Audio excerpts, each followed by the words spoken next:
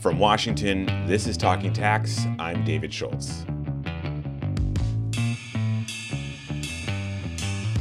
Earlier this year, it seemed like everyone was getting swept up in SPAC mania. For the uninitiated out there, a SPAC is a special purpose acquisition company. It's essentially a way to find a private company and take them public fast. Here's how it works. A shell company is created, that's the SPAC. It goes public and then merges with an up-and-coming private company, and then voila, the private company is public, no fuss, no muss. SPACs have been around for a while, but they've really caught fire late last year and early this year. Almost 250 SPACs went public last year, and then 300 more went public in just the first quarter of this year. However, last month, things hit a snag. The SEC came out with new accounting rules for SPACs that forced them to reclassify their liabilities. We'll get more into that in a second. But the upshot of all this was no small amount of chaos.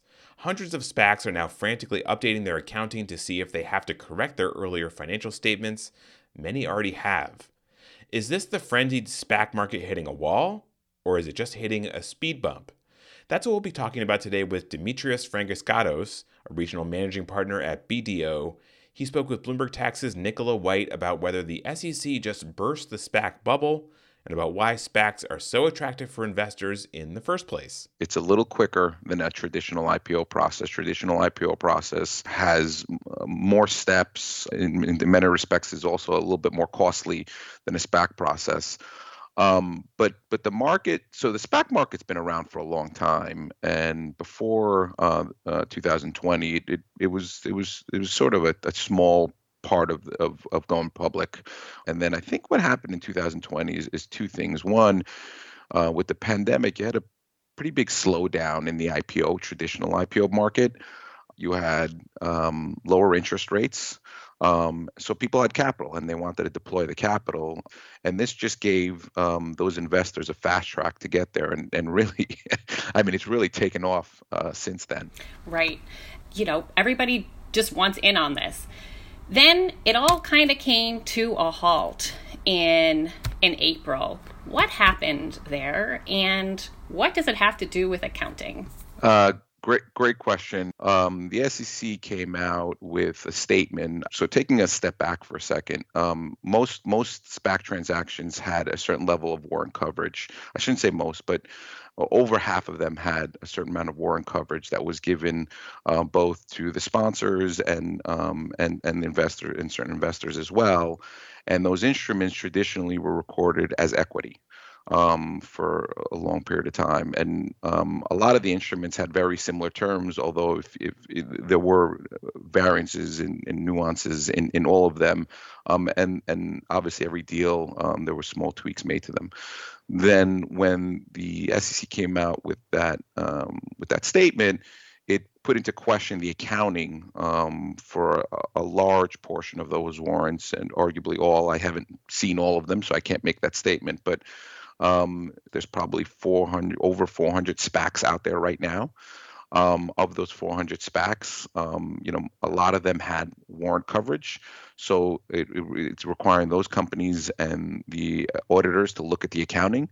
Do they need to be reevaluated? Do they need to be restated? Right. And so in addition to the accounting, they're also, the SEC has also put out some kind of warnings / guidance about, beware of what you're eventually going to acquire. Make sure that the company that goes public is essentially ready for prime time, has all of its I's dotted and T's crossed when it comes to financial reporting.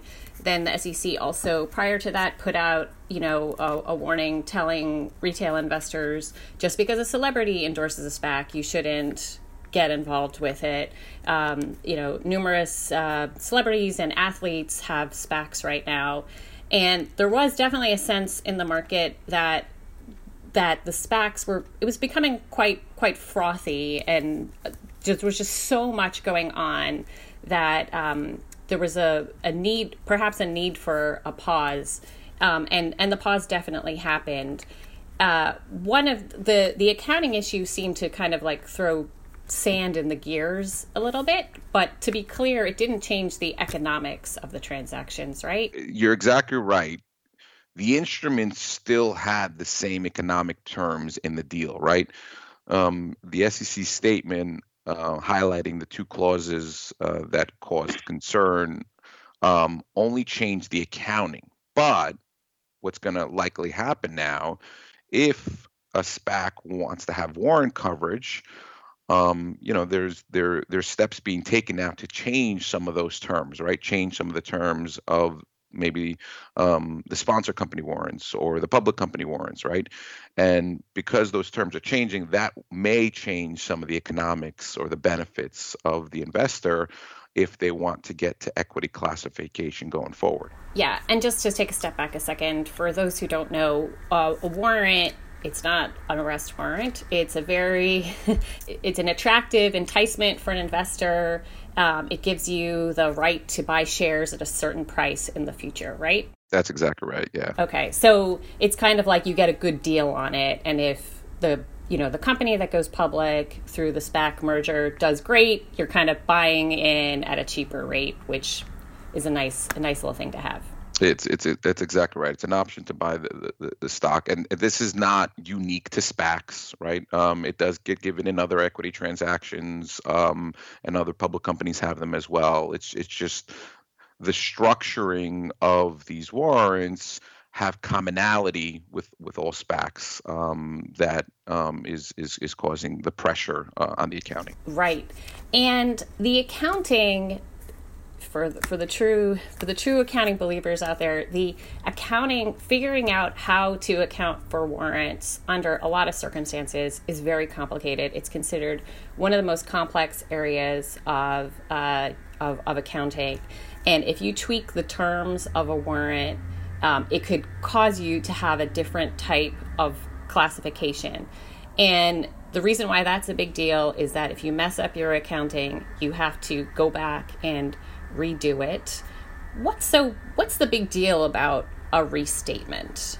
Well, to some extent, it's basically saying that the financial statements you had put out to the public were wrong, and you got to go and change the numbers and explain why you got it wrong. Obviously, in this situation, there's going to be a lot of restatements. And as I mentioned before, I think there's over 400 SPACs that are out there chasing private companies right now. A lot of them had, very basic balance sheets with all these warrant instruments in equity, or viewed as equity. And now they're going to have a liability on their books. And the restatement, which is important to know as well, will happen if the change is material, right? So if that dollar amount is material, but because these entities have a very small amount of there isn't a lot on their balance sheet, there is a likelihood that it could be material for most of them. Right. And restatements often are seen as a bit of a scarlet letter in the public markets because, like you said, it's an admission that you messed up your accounting somehow. And sometimes stock prices get affected by a restatement. Here, it'll be interesting to watch just because everybody has the same accounting issue. It's not that one company goofed. It's that everybody has the exact same issue because of this guidance from the SEC. Yeah, I think that's exactly right. I mean, there's different reasons that a restatement can happen. The worst reason, if there's something fraudulent that happens, sometimes they happen because something got misinterpreted or a mistake happened as well. So there's multiple reasons, and then it also is a sign of controls breaking down, right? In as well, so that all those things concern investors in the marketplace when they see something like that. This is a little bit different, so it will be interesting to see what the reaction is. The major pressure right now is in the companies that want to go IPO. Whether they take the existing terms and accept them and take liability accounting as of day one of their IPO, or there are SPACs that are willing to wait and work through the terms that are eventually go through the accounting firms and maybe the SEC at some point through a preclearance and get equity classification and move forward from there. Right. What's so interesting for those who are, in the accounting world, accountants, or those who just talk to accountants all day, one thing that we always hear is that accounting is not supposed to affect the economics of a transaction. It's supposed to reflect it. And here it seems that the accounting and what the SEC dropped on April 12th really does seem to be affecting the economics of such a hot market. Yeah, there's no doubt it's had an impact on it. I do think it's a combination of both, and you mentioned it before. You talked to different market makers. The slowdown might have been something that was good for the market to create a little bit more systematicness in how the deals are going into the capital markets. Because the activity for the first 3 months was unbelievable. It was at an unbelievable pace. Earlier this year, I talked to an auditor who said that it was like a conveyor belt of SPAC IPOs. Like, it was just tons and tons of IPOs coming out last year and then early this year. So it really is quite stunning that after the SEC's announcement, it just stopped. What do you think is next for the SPAC market? Yeah, that's a great question. I don't have a crystal ball, but I'll give you some of my thoughts. I do think that the market is this is a slowdown. I don't know if we're going to get back to the pace we were at the beginning of the year. If you talk to enough, like I said, market makers, there's an expectation that this vehicle is here to stay and will continue to invest. The $1 million question is, are there enough companies out there? There's no question there's a lot of good companies out there. Are they all ready to go public? That's a bit of the question, and I think that's what the SEC is really focused on.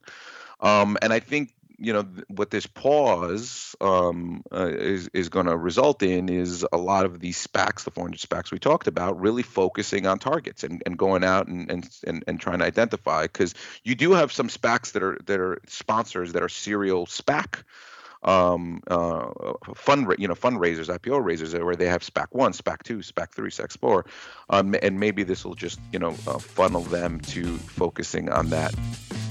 That was Demetrios Frangiskatos, a regional managing partner at BDO, speaking with Bloomberg Tax's Nicola White. You can find up-to-the-minute news on the latest tax and accounting developments at our website, news.bloombergtax.com. That website, once again, is news.bloombergtax.com. And if you have any thoughts about what you just heard or anything else, get in touch with us on Twitter. We use the handle @tax. Talking Tax is produced by myself, David Schultz. Patrick Ambrosio is our editor. Our executive producer is Josh Block. From Washington, I'm David Schultz. Thanks for listening. Those 9 justices in Washington, they can be pretty hard to keep track of. That's where we come in.